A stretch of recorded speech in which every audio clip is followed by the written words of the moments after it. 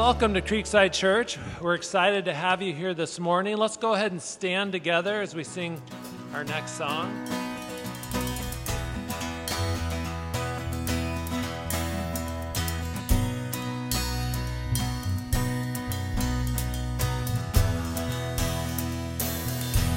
Thanks, Alan. I am going to give just a quick Awana update. You've all heard the phrase, we need to fill our cup. We need to have a cup that's full and overflowing. I've got the perfect remedy for that. You know, because sometimes on Sunday, we come here and everybody's, right, we're in good moods. You know, we're around believers. We can give blessings. We can receive blessings from those around us. Sometimes by Wednesday, correct me if I'm wrong, but sometimes by Wednesday, we're kind of, you know, it weighs on you a little bit. The world weighs on you a little bit, whether you have to go to work or kids or, you know, whatever. Not to blame the kids. Sorry, kids. But anyway, so Wednesday night comes and Awana comes, and my wife would be the first to tell you, there's times I've said, man, it's going to be tough to go there tonight. And by the time I'm coming home, I'm going, is it over already? So we do need some help. We need verse listeners. And just listening to kids that are memorizing verses is a blessing that is beyond what you can imagine. We also need some kitchen help. I know Debbie does a great job with, and I don't know if you're aware, but we serve, 70 to 100 meals on Wednesday night to the kids that come and their parents and anybody that wants to come. So that's a big deal. And then we need a Cubbies leader also to work with Mike Nicewarner.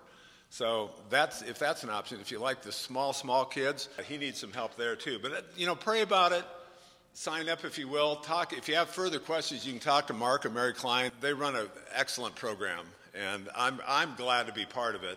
I will end with this, though. It's a warning that after spending time with the kids, you will be blessed, and you might need a bigger cup. That's all I'm going to say. So thanks. All right. Thanks, Tom. And just, you know, to emphasize how quickly that's going to be here, I believe the first night for Awana is August 30th. So we're a month out, and so start, you know, gearing up for fall, remembering that school is coming. It's going to be here soon. Just a couple other quick reminders and announcements. We're going to have a baptism here in 2 weeks. So if you're interested, we really need to get your information this week. I believe, look in the bulletin, there should be some information on that. I think you can send an email to info@creeksidedm.com if that's something that you would like to find out more about. And I think next Sunday, there is a baptism instruction time after the service. So if you're among that group who is interested in being baptized, then you'll want to try to be here next week and plan to stick around after the service for just a little bit. So I'm going to read a couple verses here from Psalm 63, just to kind of put our hearts in a mode of worship. Psalm 63 starts out like this. O God, you are my God. Earnestly I seek you. My soul thirsts for you. My flesh faints for you, as in a dry and weary land where there is no water. So I have looked upon you in the sanctuary, beholding your power and glory, because your steadfast love is better than life. My lips will praise you. And we can probably all maybe just find some sympathy with David when he says, you know, this feeling of being in a dry and weary land where there's no water. And the world does that to us. It'll suck out that spiritual vitality that we have and that we really crave. And so just to come before the presence of the Lord, we should do it every day. Come to God and tell him, you know, I need you to fill my cup. I need you to give me that energy for the day and remind me of why I'm here. And so we're going to do that together this morning as well as we sing this next song. But just that thought that because God's steadfast love is better than life, my lips will praise you. That's why we're here today. God's steadfast love and what he's done for us is worthy of our praise. Let's pray for a moment. God, we just pray that you would help our hearts to set aside those worries, those distractions, whether it be the news, whether it be personal difficulties, whether it be our jobs, whatever might try to enter in and distract us from you, God. I just pray that you would fix our eyes on Jesus, the author and finisher of our faith. And that, Father, you would renew us and recharge us and send us out this week with hearts that are filled with your truth and a reminder of why we're here. It's in Jesus' name we pray. Amen. Faithfulness to me. Great is your faithfulness to me. From the rising sun to the setting same, I will praise your name. Great is your faithfulness to me. Thanks, Alan. Thanks, worship team, for leading us.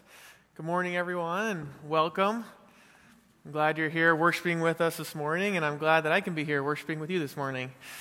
I want to start by thanking all of you. I've been told by a number already of people who've been praying for me this week, and I thank you very much and appreciate it, and say don't stop now. Keep praying, because we're not quite there yet. For those of you who don't know, I'm Jesse, the newly hired youth pastor here at Creekside, and I've been asked to share with you guys this morning out of 1 Samuel. And I really am excited to be here sharing with you. You might not be able to see it because I'm a bit nervous, and when I'm nervous, the emotion has a hard time coming through. But I want to challenge you guys, first off, before we get going, as you're listening to what I have to say and looking at God's Word, to not become distracted by me. I'll probably make a few blunders along the way, and don't spend too much time trying to evaluate, do I like the new guy? Is he a good speaker? But look at God's Word and what He has to say. I'm not going to be able to impress you with any clever or elegant words, but as Paul says in 1 Corinthians 2:4, we're relying on the power of the Holy Spirit to communicate the truth of Jesus. So, yeah, try to look past me. Don't get stuck up on the man. Look to God. So, before we get started, allow me to open in prayer.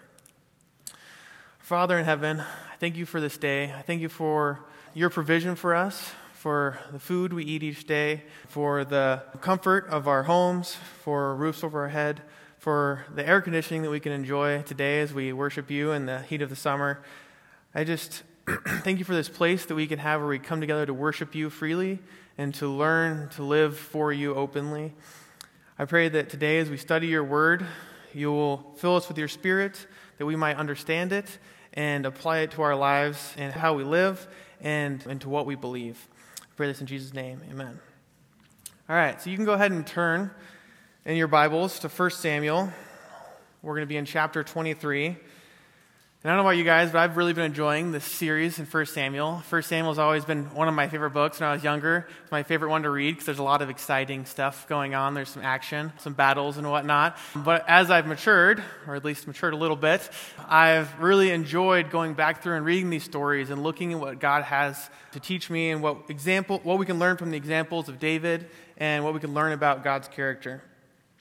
So before we dive into the text, I just want to do a quick review for those of you who have been here and a little update of what's been going on in 1 Samuel for those of you who haven't. So 1 Samuel is a book about God and what he's doing amongst his people as the reign of the judges comes to an end and as the kings begin to rule. So Samuel, the man Samuel, is the last judge. And we see in this book a little bit of him ruling, but we also see the people wanted a king. And so God has Samuel appoint and anoint a king for the people, Saul. However, quickly, Saul shows himself to be unworthy and doesn't follow God's commands. So God rejects Saul and anoints another, David, in his place. However, the interesting part of the story is God doesn't immediately take Saul out of his position and put David in as king, but rather he blesses everything David does, and we see David slowly rising from a shepherd boy up. And in that rise, we see him become a commander in Saul's army. We see he marries one of Saul's daughters, and along the way somewhere, Saul starts to get jealous of David, and he begins to hunt after and try to kill David. So David is on the run from his own father-in-law. He's an outlaw in his own lands. And as we saw last week, a group of ragtag band of outsiders, those who are fearing for their life, have gathered to him. So we have David out in the wilderness, hiding out in a cave from his father-in-law who seeks to kill him. So if you're worried about your relationship with your in-laws, maybe rethink it. If your father-in-law is not trying to kill you, maybe it's not so bad. But for real, when we see the plight that David's in, I think we should be reminded a bit of the warnings that we get in the New Testament of the hardship and the suffering that we're going to face as followers of Christ. And as we see the suffering that David and the trials that he faces here, it'll help us to kind of put our suffering in perspective. And I don't want to minimize the suffering that we face, because we all do face trials and suffering. Even here in America, a lot of times we talk about how we have it easier than other countries, which is true, but we still face trials and sufferings. And I don't want to minimize that. I want us to be aware of where we're at and try to apply what we're learning today to those situations. So one area that we've all kind of shared a trial in these last few years has been with the onset of the COVID pandemic and the changing economy that's happening around us. These factors have brought hardships to our churches and to individuals. A lot of us have faced hard times and been tested, and that test is, will we continue to serve the Lord? Will we continue in love and grace and truth? Will we keep trusting for God to provide for us? Or are we going to start to take things into our own hands? Will we start lashing out at those around us who have opposing views? Are we going to stop sacrificing our time and money as things get tight? These are tests that we face and the hardships that we run into here in our world. So here in 1 Samuel, we find David facing similarly uncertain times with maybe higher stakes than we'll ever encounter. But with all this in the back of our mind, let's jump to 1 Samuel and look at what it has to say for us. I'll be reading from the NASB, which I believe is going to be up on the screen if you guys want to follow along in the NASB. So starting in verse 1, 1 Samuel 23. Then they told David, saying, "Behold, the Philistines are fighting against Keilah and are plundering the threshing floors." So David inquired of the Lord, saying, "Shall I go and attack the Philistines?" And the Lord said to David, "Go and attack the Philistines and deliver Keilah." But David's men said to him, "Behold, we are afraid here in Judah. How much more then if we go to Keilah against the ranks of the Philistines?" Then David inquired of the Lord once more, and the Lord answered him and said, "Arise, go down to Keilah, for I will give the Philistines into your hand." David and his men went to Keilah and fought with the Philistines, and he led away their livestock and struck them with a great slaughter. Thus David delivered the inhabitants of Keilah. Now it came about, when Abiathar, the son of Ahimelech, fled to David at Keilah, that he came down with an ephod in his hand. When it was told Saul that David had come to Keilah, Saul said, "God has delivered him into my hand, for he shut himself in by entering a city with double gates and bars." So Saul summoned all the people for war, to go down to Keilah to besiege David and his men. Now David knew that Saul was plotting evil against him. So he said to Abiathar the priest, "Bring the ephod here." Then David said, "O Lord God of Israel, your servant has heard for certain that Saul is seeking to come to Keilah and destroy the city on my account. Will the men of Keilah surrender me into his hand? Will Saul come down as your servant has heard? O Lord God of Israel, I pray, tell your servant." And the Lord said, "He will come down." Then David said, "Will the men of Keilah surrender me and my men into the hand of Saul?" And the Lord said, "They will surrender you." So David and his men, about 600, arose and departed from Keilah, and they went wherever they could go. When it was told Saul that David had escaped from Keilah, he gave up the pursuit. David stayed in the wilderness and the strongholds, and remained in the hill country and the wilderness of Ziph. And Saul sought him every day, but God did not deliver him into his hand. Verse 15. Now David became aware that Saul had come out to seek his life, while David was in the wilderness of Ziph at Horesh. And Jonathan, Saul's son, arose and went to David at Horesh, and encouraged him in God. Thus he said to him, "Do not be afraid, because the hand of Saul my father will not find you, and you will be king over Israel, and I will be next to you. And Saul my father knows that also." So the two of them made a covenant before the Lord, and David stayed at Horesh while Jonathan went to his house. Then the Ziphites came up to Saul at Gibeah, saying, "Is David not hiding with us in the strongholds of Horesh, on the hills of Hachilah, which is on the south of Jeshimon? Now then, O king, come down according to all the desire of your soul to do so, and our part shall be to surrender him into the king's hand." And Saul said, "May you be blessed of the Lord, for you have had compassion on me. Go now, make more sure, and investigate, and see the place where his haunt is, and all who have seen him there. For I am told that he is very cunning. So look and learn about all the hiding places where he hides himself, and return to me with certainty, and I will go with you. And if he is in the land, I will search him out among the thousands of Judah." Then they arose and went to Ziph before Saul. Now David and his men were in the wilderness of Maon, and Arabah to the south of Jeshimon.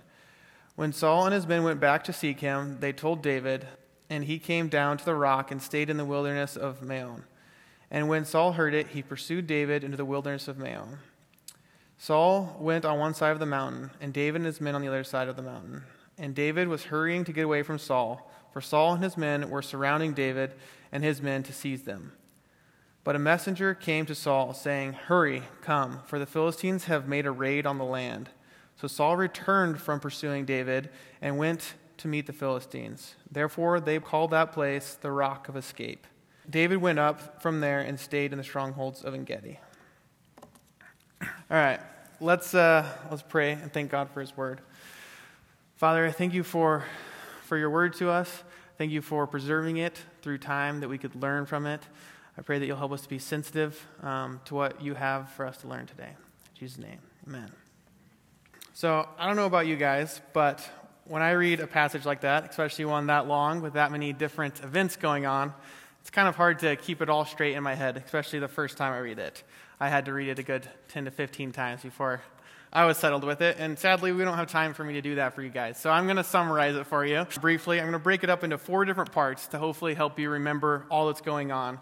So we got kind of one big story, but 4 different parts of it in sequential order.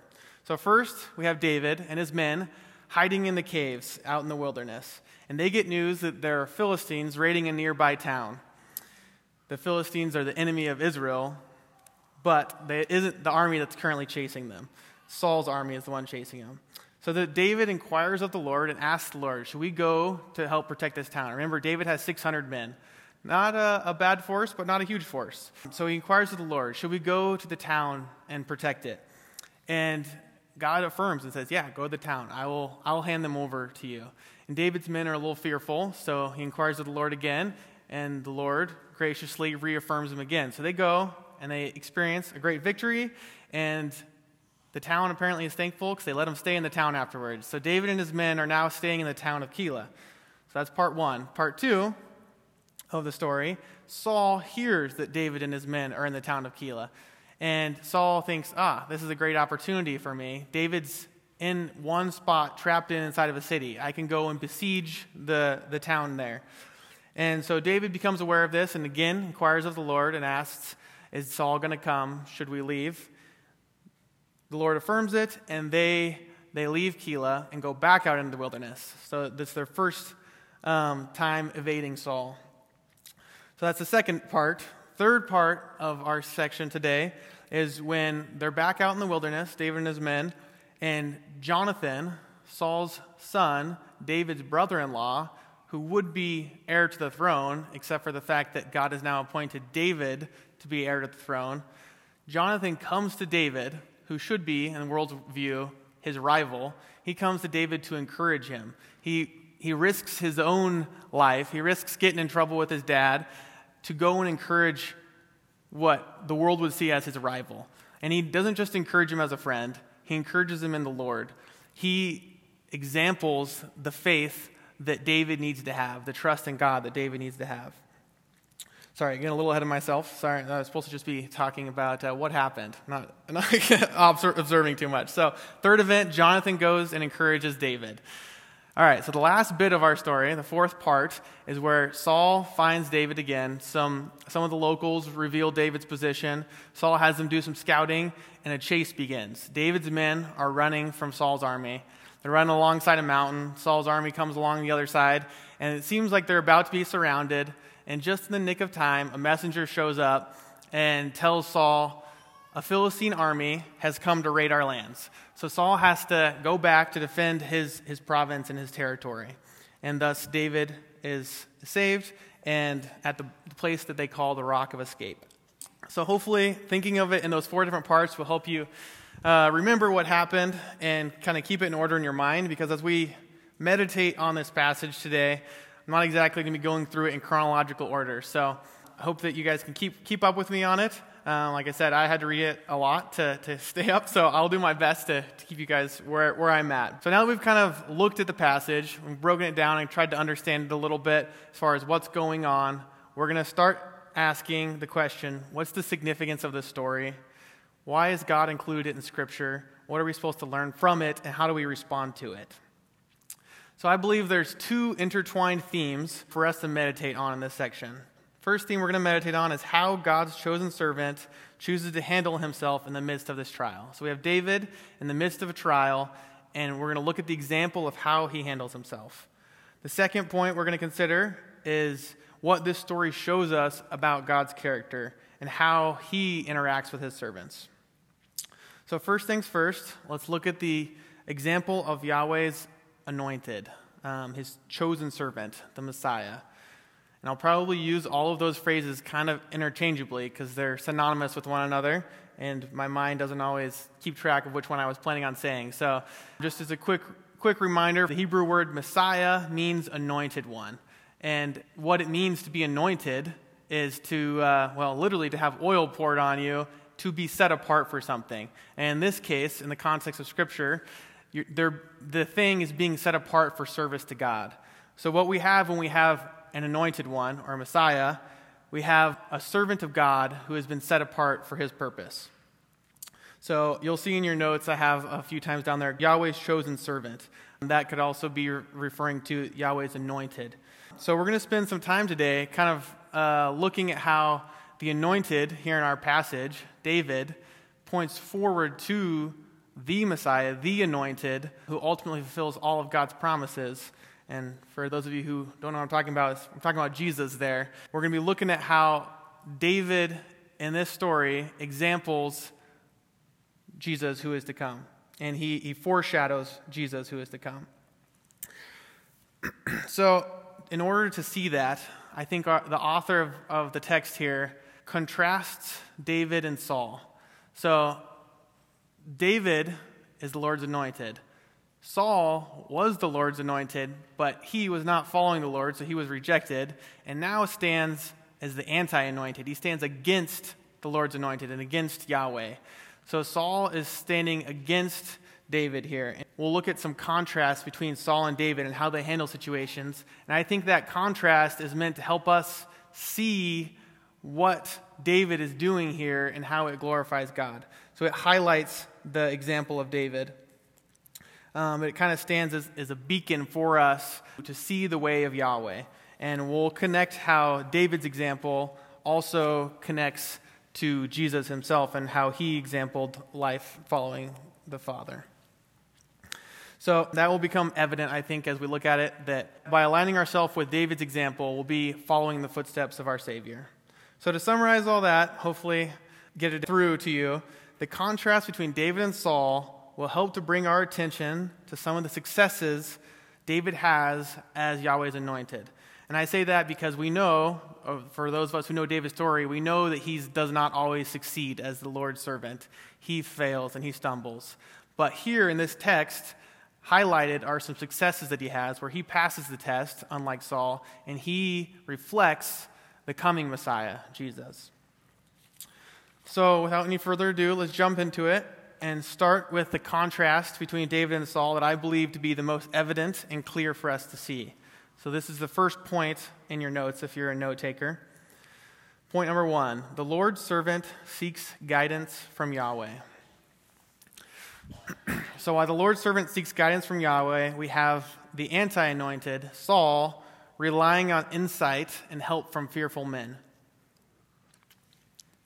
If you look back into verse 19 and 22, which is part 4 of our text today, we're breaking into those 4 parts. It's the last part where Saul's getting information from some locals about where David's at. And when Saul hears this, he's excited to know where David is, but he asks them to go and look a little more, do some scouting, find out where all of David's hiding places are. He wants to confirm this information because he already tried to come after David once, and David slipped through his fingers. So Saul, when he's faced with the need for the confirmation of this information, turns to the human scouts that he has. And in a strange mirror-like way, we see David also in a similar situation where he needs information. He's trying to lead his men, like Saul is, and he needs information to do that well. But we see at the beginning of our section, in verses 2 and 4 and 10, 3 times when David is in need of information and confirmation, he seeks out the Lord. Verse 2 initially, when he's considering going and fighting against the Philistines in Keilah. Verse 4, the confirmation when his men are fearful to go, he seeks confirmation from the Lord again. And in verse 10, when they're in the city and Saul's coming, once again, he seeks the Lord's advice. He seeks comfort from the Lord. So you see this contrast. And to me, I'm like, why do we need to know that Saul sent out scouts? To me, it's the author setting up a contrast between David and Saul. Saul is relying here not on God. And if you look, actually twice, he kind of makes it look like he is on the outside. Saul is, when he first hears that David is in the city of Keilah, he says, surely God has delivered him into my hand. And then in verse 21, when the men tell him where David is, he says, may you be blessed by the Lord. Which I find really interesting that Saul is saying that stuff, because if we look back one chapter, he's just massacred 85 priests and destroyed a whole city. He's not following the way of the Lord, but he's still putting on kind of this front that he relies on the Lord. But revealing is when he's in need of information, where does he go? He turns to the scouts. Whereas David, when he's in need of information and in need of help, he turns to the Lord.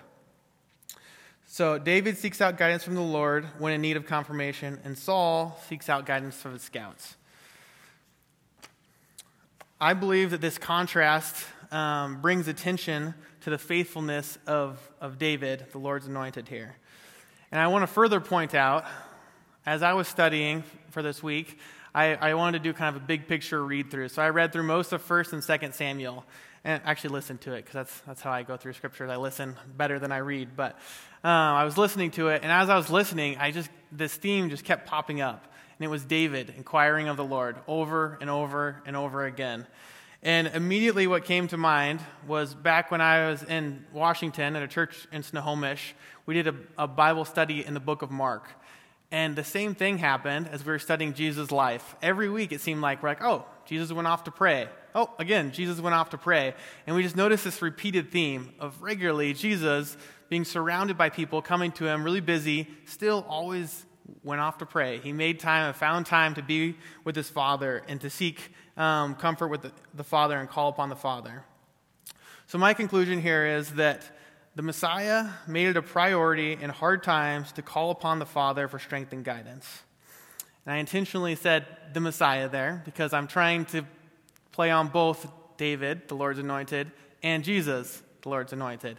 Both of them in this situation are doing the same thing and pointing us to the same example of leaning on the Father in prayer. So for us, I think the application is clear.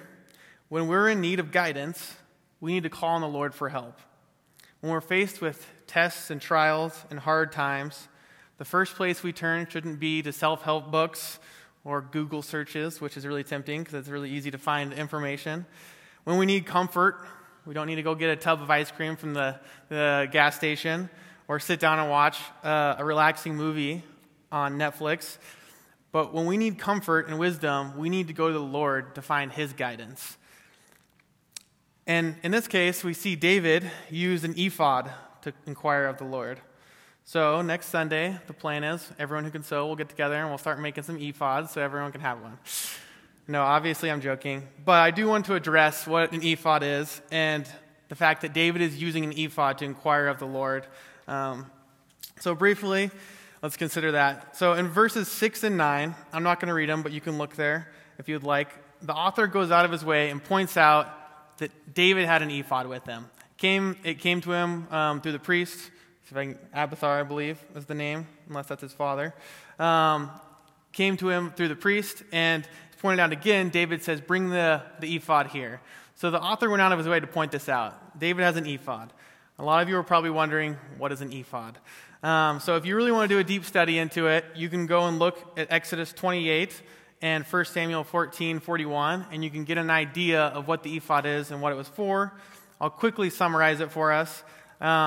It was a form of divination ordained by God.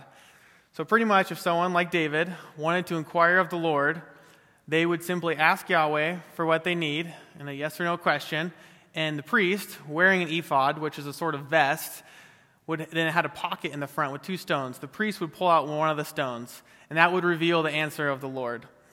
So to us, it seems like a very strange activity, but that's because we're not Israelites living in the culture that they lived in. And so to us, that seems very strange, and for good reason, because that's not how God has set up for us to inquire of him now. Romans 8:26 teaches us that we have the Holy Spirit who guides us in our prayers. And Hebrews 4:16 says, "Let us then approach God's throne with grace and confidence, so that we may receive mercy and find grace to help us in our time of need." So we're not Hebrews living in ancient Israel, and we don't need an ephod. We've been given access to the Lord through our high priest, Jesus. So we can come before the Lord confidently in prayer, and we don't need an ephod or a man wearing it, but can pray directly to God and discern his will in the scriptures that he has given us. So it's just a short little rabbit trail on ephods and discerning the Lord's word in prayer. So the principle, ephod aside, is that we, like David, should be seeking out the Lord's counsel and not be simply seeking out men's counsel like Saul was. But the difference in context means that we seek out the Lord's counsel and guidance in prayer and in the study of scriptures rather than using an ephod. And Jesus even examples this for us in his context, which is even still a different context than us, but years separated.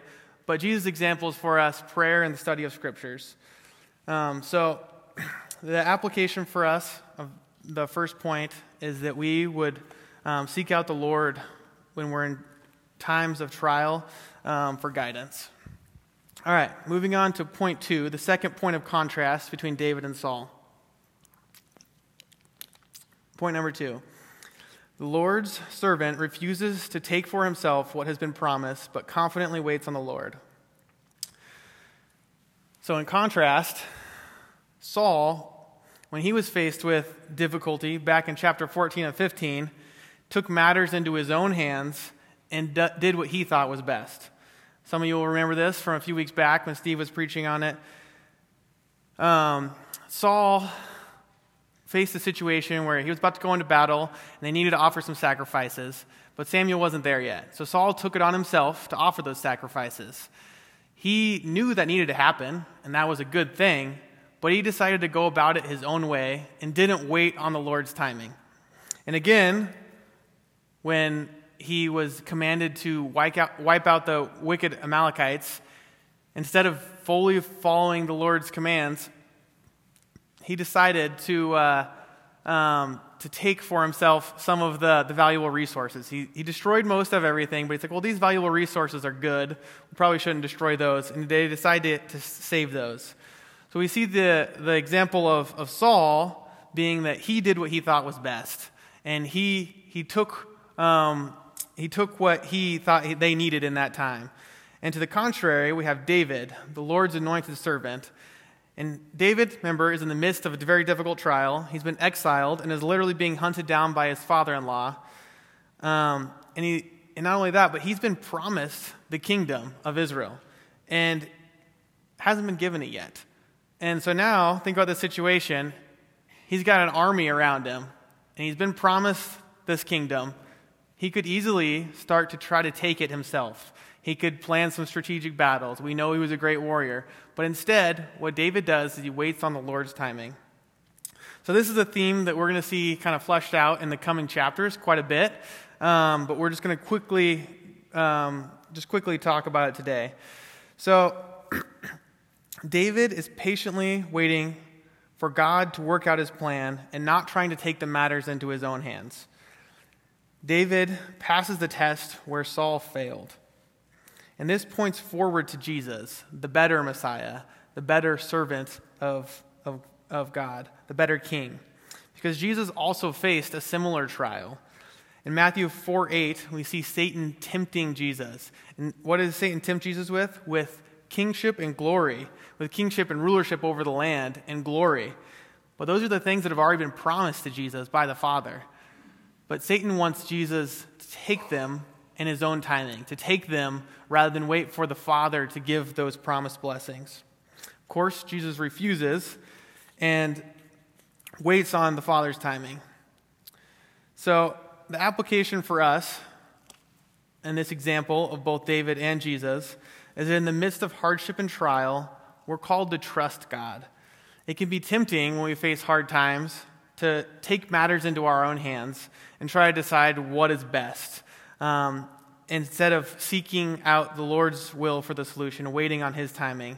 But both Jesus and David example for us the patient contentment of waiting on God's timing and God's provision. So, as I spoke of earlier, we could think of the example of how the COVID pandemic, and how the changing economy are a hardship and a trial for us. In those situations, we're to trust in the Lord. We're to continue walking in his ways. It becomes tempting to be like, well, God calls us to be generous, but right now things are getting tight. So I don't think I'm going to be able to be generous. And not trust in the Lord in that. Not trust in the Lord in our relationship with others, as we're in a time where the common thing is to, when someone opposes your point of view, to attack them and to just go ham attacking the person and putting them down. And that's not the way of the Lord. It's easy for us to fall into those temptations of attacking others rather than showing them love and truth and grace. So I think that's kind of what it looks like for us to wait on the Lord. We're waiting for his final judgment. It's not for us now to do that. Our place now is to be loving and to showing the grace of God, sharing the truth of God in love and grace, and to continually walking in his ways. All right, so let's move on to our final point of contrast between David and Saul. Point number 3, the Lord's chosen servant obediently intercedes for those in need despite his own dire situation. So while David, the Lord's servant, intercedes for those in need, we have the contrast, Saul. In the last chapter, we see Saul massacring 85 priests in a whole town, the town of Nob, in fearful revenge. He's afraid that people are out to get him and that they're conspiring with David. So he just kills a whole group of people, a whole town, and all 85 of God's priests. So Saul examples the selfish, strongest will survive mindset of the world by simply cutting down those who oppose him.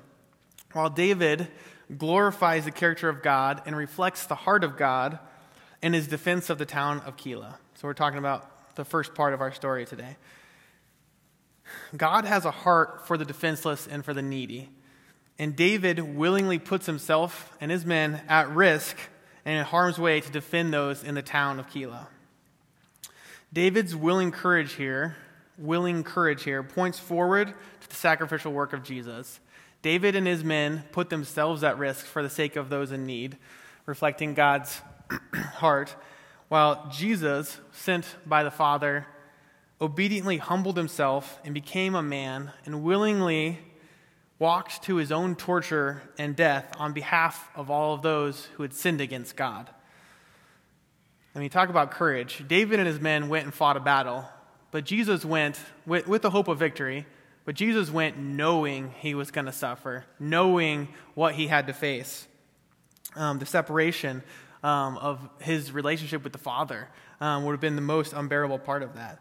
So Jesus, is David points to Jesus in his act here. He displays obedience and daring victory over the opposition, and that points to the ultimate fulfillment of God's promise and victory in Jesus Christ. And so it is for us. David pointed forward to Jesus. We too can point to Jesus. We'll be pointing back to Jesus and what he has done. when we face trials and persecution, when we willingly sacrifice our own safety, our own comfort, and our own desires for those in need, we'll be pointing back to Jesus and what he did, glorifying him. So I'm going to propose to you kind of a challenging point here, that when we face hardship in our lives, we're not called to simply protect ourselves. Like you think of when a bear attacks, you curl up in the fetal position. You're not supposed to move. You're not supposed to do anything. You just cover up and just hope for the best. That's not what we're called to do. We're not called to just hide away in safety and in controlled environments where we have absolute control over what's happening. We can't be hurt. We're comfortable. That's not what we're called to. We're called to give ourselves up for the sake of others in need, as we see David doing here and his men, and as we see our Savior Jesus did for us. So that's a very challenging point, and how that plays out in your life will be different than anyone else's. So I can't just give a list of examples of what that'll look like for you, but I want that point to sink into your heart, that we're called to follow our Savior. And what he did was sacrificially gave himself up for those in need, that being us in need. So likewise, we're called to live, to give ourselves up for those in need. All right, as that concludes our third point of following the example of Yahweh's anointed. So now we're going to ponder something that's a little bit more hidden in the text. And likely, many of you saw it immediately, but it's not necessarily because it's obvious, but because you have a trained eye. So the next few points I want us to meditate on are regarding God's providential care for David and what that shows about Yahweh. So I initially made a little mistake here. My wife, Mackenzie, our new administrative assistant, managed to fix it, but I accidentally put in there God's provincial care of David, not providential. So when I saw that, I was like, oh, maybe I should talk a little bit what that means before we go too far into it. Provincial has to do with provinces or regions or states, and that's not what we're talking about here. We actually see Saul doing some provincial care when he goes back to defend his lands, but that's not what we're talking about. We're talking about providential care. Few extra letters in there. My lazy tongue sometimes slips out provincial when I mean providential. But we're talking about God's providential care. So I was like, maybe we should talk about that and define it a little bit. Providence, God's providential care, when you look up providential in a dictionary, you'll probably find something along the lines of occurring at a favorable or opportune time. It happened providentially. But in the context we're talking about, when we're talking about God, providential means God is interceding at that time. God is in control of all things, and he's interceding just in the nick of time to make sure things work out. So in our text today, we see David fleeing for his life, and it looks like he's caught. God providentially intervenes and delivers David. So as we consider Yahweh's caring providence, him caring enough to intercede on David's behalf, we're going to look at what I call God's invisible hand at work. Put that next to there, on the slide. His invisible hand, maybe a little bit easier of a way of thinking of it than providential care, if you don't like big words. God's invisible hand at work. So in order to make this point, I want to talk about a hermeneutical principle in understanding the Bible. This principle states that to interpret unclear and hard parts of the Bible, we use an understanding that we have based on clear parts of the Bible. So if something's confusing and doesn't seem like it makes a lot of sense, we use other parts of Scripture that are clear to us to interpret that part of Scripture. So for example, in our passage today, we have David escaping Saul by means of what seems like a coincidence that some Philistines attacked at the same time. So when we look at something like this, we know, because we've learned elsewhere in Scripture, such as Romans 8:28 or Ephesians 1:11, that God is in control of all things and is working all things out. So we read such stories as these, and we're right to have in mind that God is working behind the scenes. His invisible hand is at work behind these events.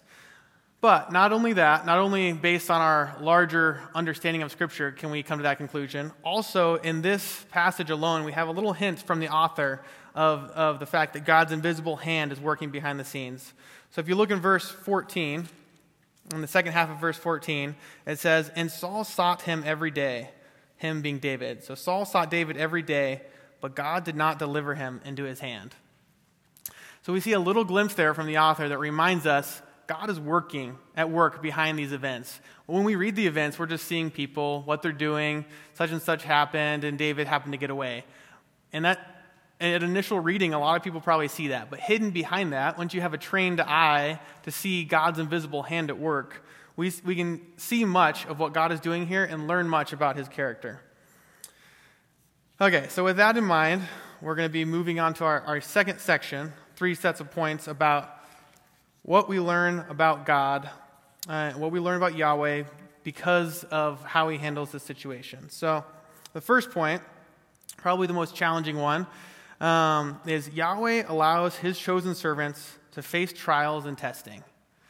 So again, come to this conclusion not based off a specific verse or something that's stated here, but because in this passage we're shown that God is working behind these events. And we also know that based on other scriptures.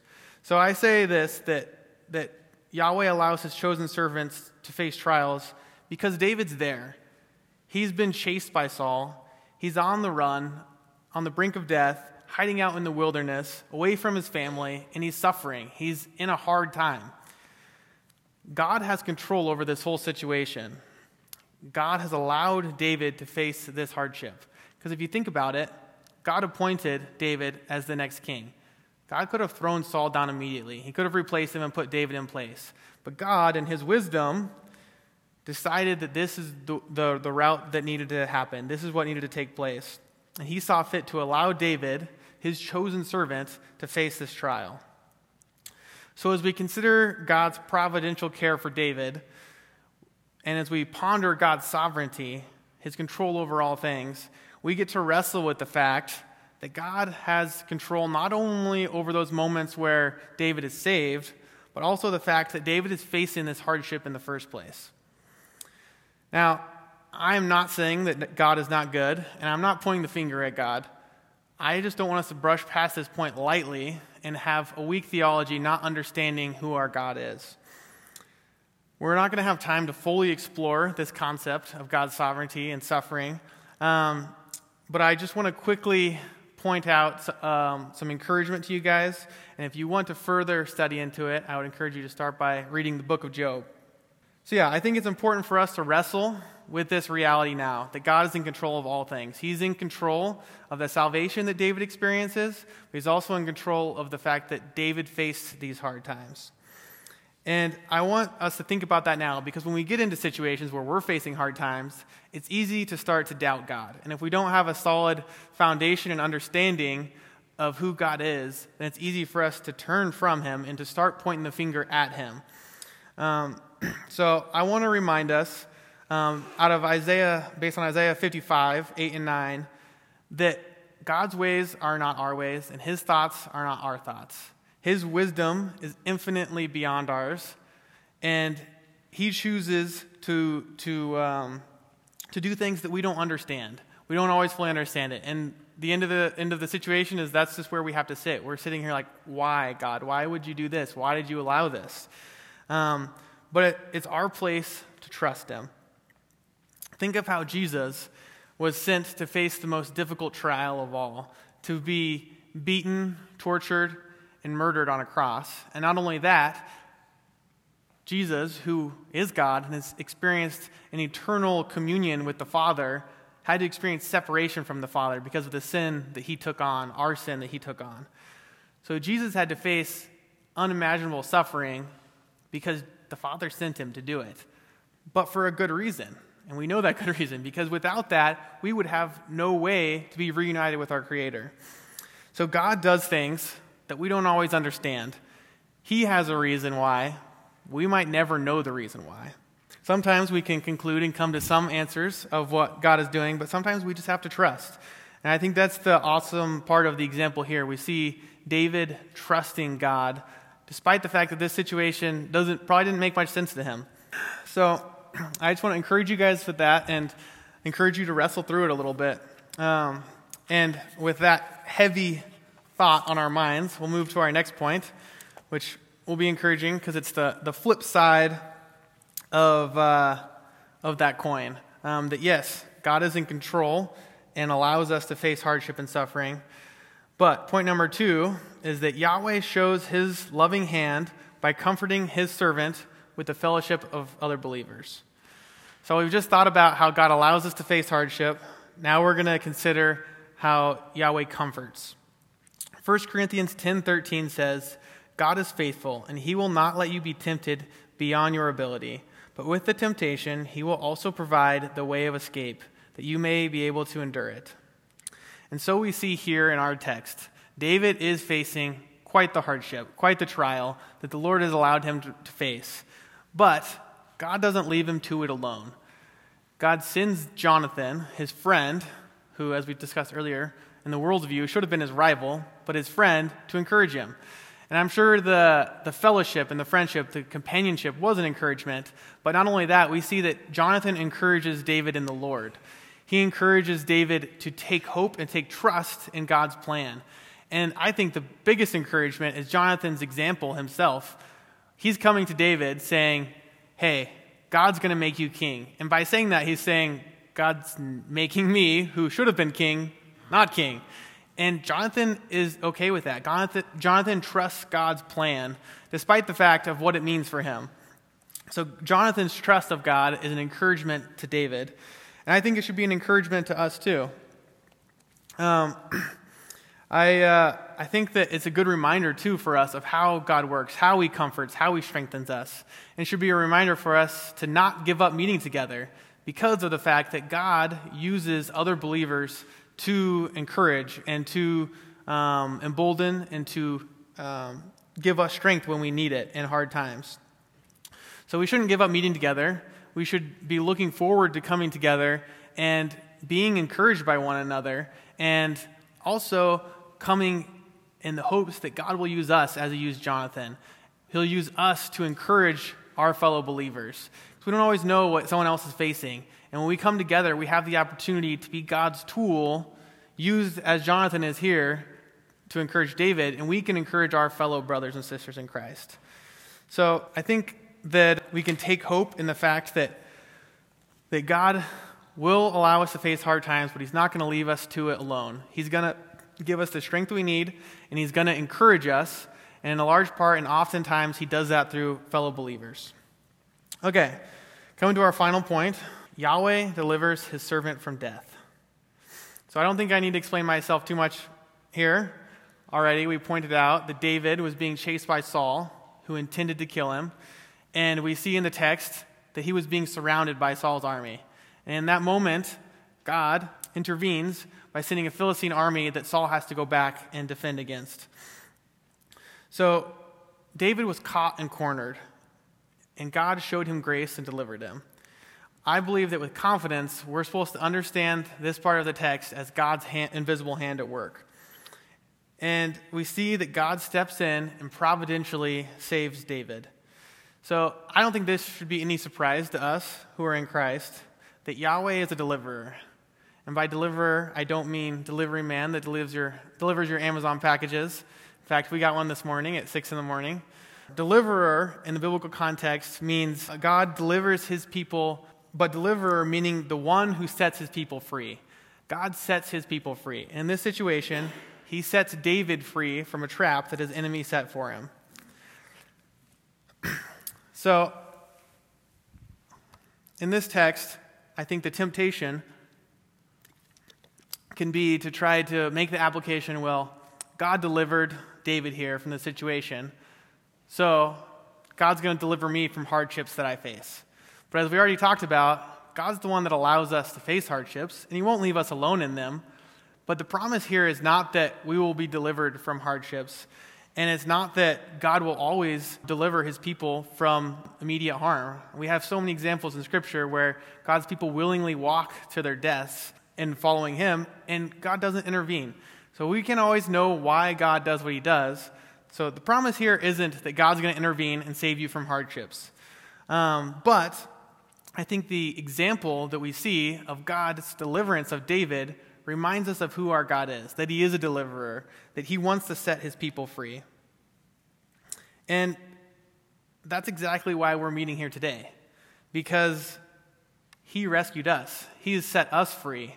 He's delivered us. We're celebrating that, the ultimate deliverance.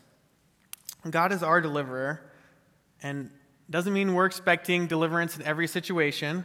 David faced hardship, and God allowed him to face it. God could have thrown down Saul at any point, but God allowed him to face that hardship. He didn't tell David to sit back and relax on a cushion in his palace, but God rescued David in the midst of a situation that David couldn't handle. So God was allowing David to face these trials, but when the situation became unbearable and David couldn't handle it, God stepped in and rescued him. And in the same way, we have found ourselves in a situation we can't handle. We are all sinful. We all have a sinful nature, and we're trapped in our sinful nature apart from God. And we can't do anything about it. We're trapped in our waywardness. And only by Jesus taking the punishment that we deserved and giving us the reward that he deserved are we rescued from our plight. So as Christians, our hope isn't simply that God would make our lives easier or make us better versions of ourselves, but our hope is that we, through Christ, can be and have been reunited to our Creator, reunited in a relationship to him. Our part is to trust that he's got it handled and follow him. In verse 28, at the end of our section here, we see that they named the place where God delivered David the Rock of Escape. So each time someone went by that place or gave directions and go 2 miles down past the Rock of Escape and take a left, every time they went through this area, they remembered what God had done for David. They remembered the deliverance that Yahweh provided. And in the same way, we gather here this morning and take communion together as a milestone, as a marker to remind us of what God has done for us. And when we take communion, we don't take it out of obligation, but joyfully remembering what Jesus has done for us, how he stepped in providentially to care for us and rescue us, to deliver us through his own suffering. So communion is our rock of escape, our milestone to remind us of Jesus' rescue of us. So we take the juice to remember the blood that he spilled for us, and the bread to remember how his body was broken for us. So as we spend this time in remembrance, let it sink in how great Yahweh's love is for us. And remember how he providentially stepped in and to save us from certain death. Let's pray before we practice communion together. Father in heaven, we thank you for your love for us. We thank you for the example that we see here of how you loved and provided for David. I pray that we will remember regularly when we take communion and each day your love for us, that we might be encouraged in the face of hardship, and that we might be strengthened to follow you and to wait on your timing and to wait on what you have for us. I just pray that today as we worship you, that you'll be moving in our hearts and that you'll help us to not do this out of religious obligation or just out of routine and let it become something we do every week, but to really remember what you've done for us and how you've saved us from our dire situation. I just pray this in Jesus' name. Amen.